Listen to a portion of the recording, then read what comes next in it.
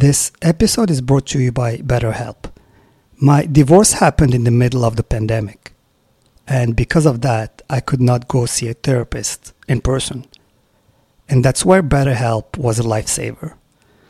BetterHelp is an online therapy application that offers video, phone, and live chat, live text therapy sessions. You don't have to see anyone on camera if you don't want to. It's much more affordable than in-person therapy, and you can be matched with the therapist in under 48 hours. It was a lifesaver for me during the pandemic, and I really think it can help you too. Try it. We were arguing a lot because, I started fighting back because my mom was here, so I started getting brave because I saw somebody else was here. This is episode 8 of Jennifer's story. By this point of the story, Jennifer's marriage is at a pretty low point. But when her mother comes to visit from Canada, Jennifer decides to start speaking up. Her husband is accusing her of cheating on him when she's simply doing very simple things to get her sanity back.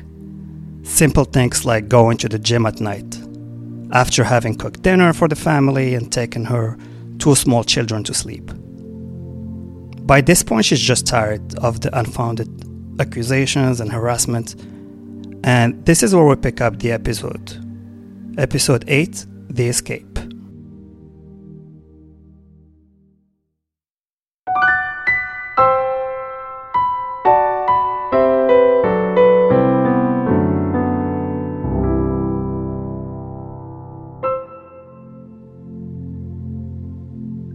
My older one at this time, I think he's like 5, and my younger one is like 3, 4 or 5, or like 2 or 3. Like, this is where they're at right now, and they can understand what's happening, So yeah, we just ended up there was lots of fighting going on because I started talking back and I started picking up for myself, and I wasn't giving in all the time. My son's birthday in October came around, and we were fighting over the lighter because I gave him the lighter to light up the cake. And when he couldn't find the lighter, he started yelling at me in front of everybody. And he started yelling in front of everybody. And then he told me he said the F word to me.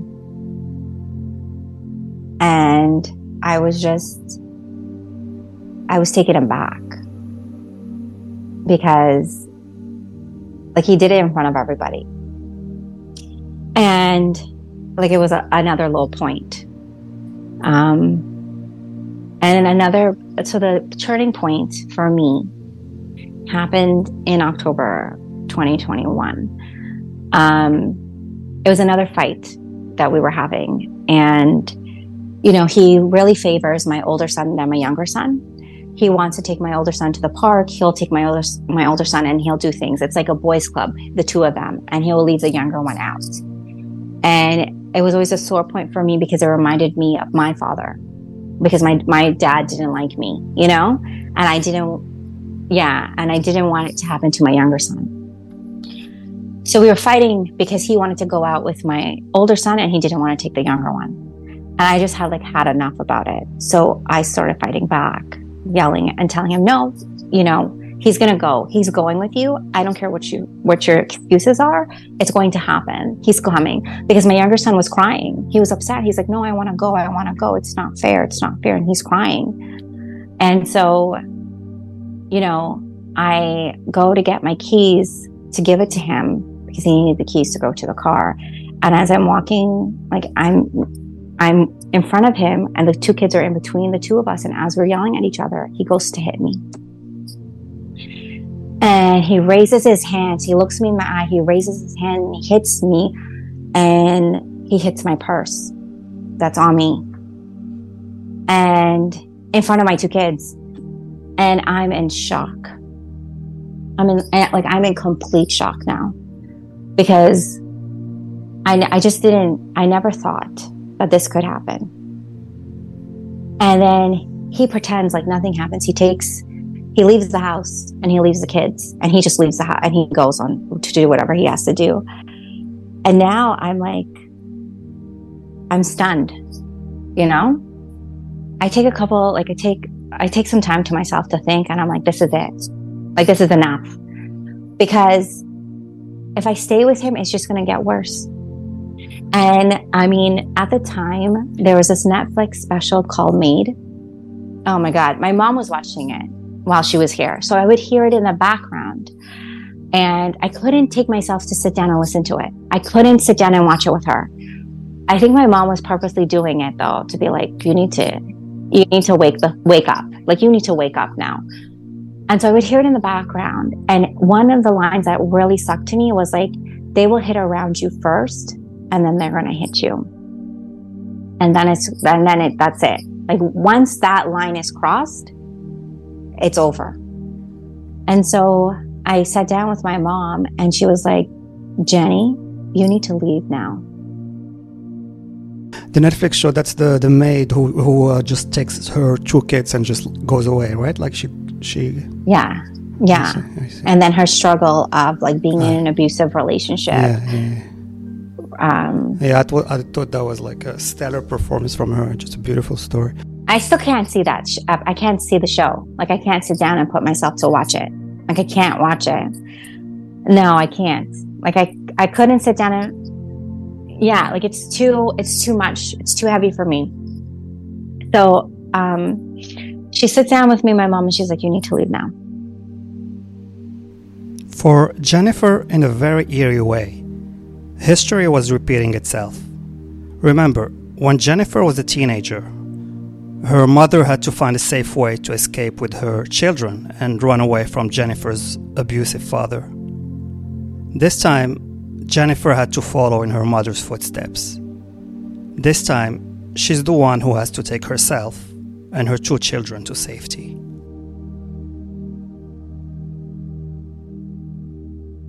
So we go to Toronto for Halloween, and we're staying at mutual friend's house in Toronto. And like, I planned my escape. We're staying there for like a week. So I planned my escape for like a Thursday, for later on in the week. So I pretend like everything is going well. You know what I mean? I don't just pick, like, because he has the passports. So he took the passports from me, and he bought a fanny pack, and he put it to the passport, and he's like, I'm keeping this. And I'm like, why are you doing that? Because we usually kept it in the glove box, or we kept it, like, I was the one who would keep the documents. And he's like, no, I'm going to keep the passports. And I'm like, okay, well, that's weird. So I'm in my mind, I'm thinking now he's like on to me, right? So I don't try to get away right away because he's on high alert. I try to act normal, and towards the end of the week is when I decide to escape. So I said, I'm going to go visit my mom, and luckily he decides he doesn't want to go. He doesn't want to go to my mom's house. So then he leaves the fanny pack while he's in the house. He's going to stay in the house while I go visit my mom. So he's staying at my mutual friend's house, and me and my kids are going to go see my mom. So in the morning, right, he's downstairs. I go into the fanny pack. I take out my passport and my kids' passports. You know, I had taken out all of our documents that we needed, like the kids' birth certificate, all these things, my marriage certificate. I had taken that from New Jersey, and then I took the passports. And then I put my kids into the car, and I took them to my mom's house. And then I got to get our suitcases now, right? So I call our mutual friend, and I tell her, like, look, this is what's happening. I know your daughter's coming home from school. Can you take your daughter and put her at the grandmother's house? Because this is going to be a scene now. I'm calling the police. I'm going to get the police involved, and I'm going to go get my stuff.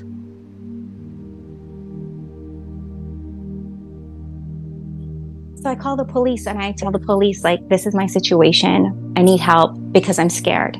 Like, I don't know what's going to happen. Yeah. I call the police. I tell the police what's happening. I told them exactly the whole story. And they said, okay, that's fine. Well, we're going to be peacemakers, and we're going to come and stand there and just make sure nothing goes down. From my mom's house, my brother says he's going to come with me just to help me. I have a friend there too, a childhood friend I've known since I was 8 years old. Her name is Chrissy. She comes with me too. And she meets me at the house.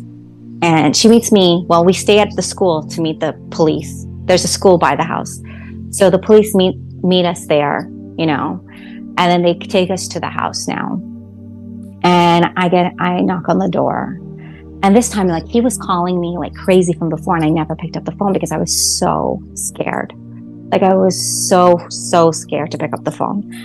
And he's pissed now, right? So that I knock on the door, and he opens the door because he's home alone now, right? Because the person who owns the home and her daughter are at the grandmother's house. And so he's home alone, and I'm with the two cops, and he's like, what's going on? And I look at him and I'm like, I'm leaving you. It's over. And he is so confused. He's like, what's happening? And he starts yelling. And I just walk past him. I go upstairs and I try to gather all of the stuff now. And I'm rushing, and I'm everything in the basket, in a laundry basket, all the kids' clothes, all their stuff. I'm just stuffing it quickly, trying to get things, pack things quickly. The police are in the home trying to calm him down. He's screaming at me from downstairs, and I'm mute, I'm not saying anything. And so I bring down the luggage, right? I bring down the kids' luggage, and he grabs it from me, and he's like, that's not yours. Those are the boys. And I'm like, yeah, but the boys are with me. And he's like, you didn't buy any of those things. Those things I bought. They're mine. And he takes it and he puts it behind him. So then I go upstairs and I start bringing down the other things, right? Because I'm just trying to rush now, like just to get out of the situation. And so then I start passing things to my brother and my friend. Now they're outside, and the police told them they couldn't come in because, the homeowner isn't there, and, they're not allowed to go into the house without that person's permission, which is fine. Like, so I just passed them the stuff so they could take it and load it into the cars, right? So they're doing that. And he's yelling at me, and he's like, where are my sons? They're my sons. And I'm like, no, they're not. They're my sons too. They're with me. You never took care of them. They're with me. They're safe. And like, he is, even though he's yelling and he's screaming, he's still very careful because the police are there, like they're watching him, and they're like, calming him down too, like saying, sir, be quiet, like, don't raise your voice, like, sir, watch what you're saying. Like, you know what I mean? Like, they're there, two strong, big police officers. And so I get into, like, I just rush into the car. And my friend was like, you okay? Are you okay? And then I'm like, do you have the boys' stuff? Did the boys' suitcase come? And she's like, no, it didn't come. So I have to go back now. The boys' suitcase, he took the suitcase and he didn't want to give it to me. So then I had to go now and get the suitcase. So I went, and the officers were like, listen, you can't keep the suitcase. They took it from him and gave it to me. And so as I'm leaving with the suitcase, he's screaming on top of his lungs, where's my sons? Where's my sons? You're not leaving me and taking my kids from me. They're my kids. Like, everything was his. Everything was his, including the two boys. Anyways, we drove off, and I went to my aunt's house. I didn't want to go to my mom's house because he knew where she lived.